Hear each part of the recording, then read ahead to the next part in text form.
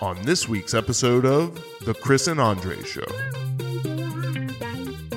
The fact that people think Josh Allen is like a dark horse candidate for MVP is the biggest joke in the world. It's going to be one of those three. It's going to be Mahomes, Wilson, or Jackson. And Josh Allen, I get it, Bills fans. You know, like you've won one playoff game. Stop. You can't even say that. That's like saying, hey, Cleveland, you're okay. You guys are having a pretty good start. I'm sorry. What team do I root for?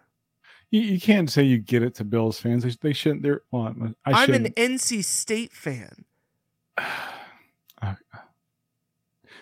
I would argue that the Buffalo Bills have had more success in the last 20 years than NC State.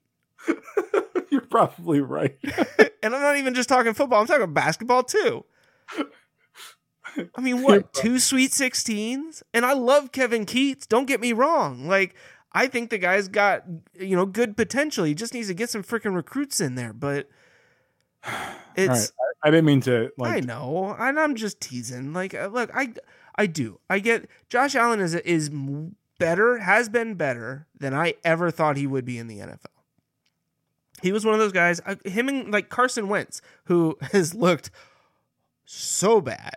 I mean, the number of people now that are in Philly that are like, get rid of Doug Pederson. We don't care that he won a Super Bowl literally 3 years ago. Because now they're like, you know who it was? It was Frank Reich.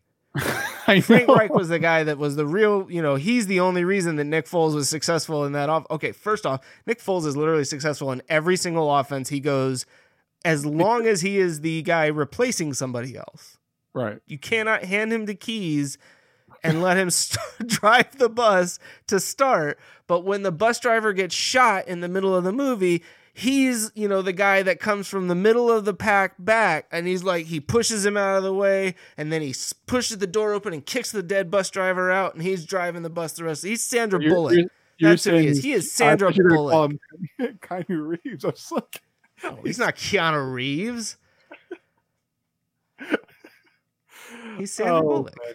Clearly. I don't think she kicked the dead guy out the door. She did. That's what she should have done.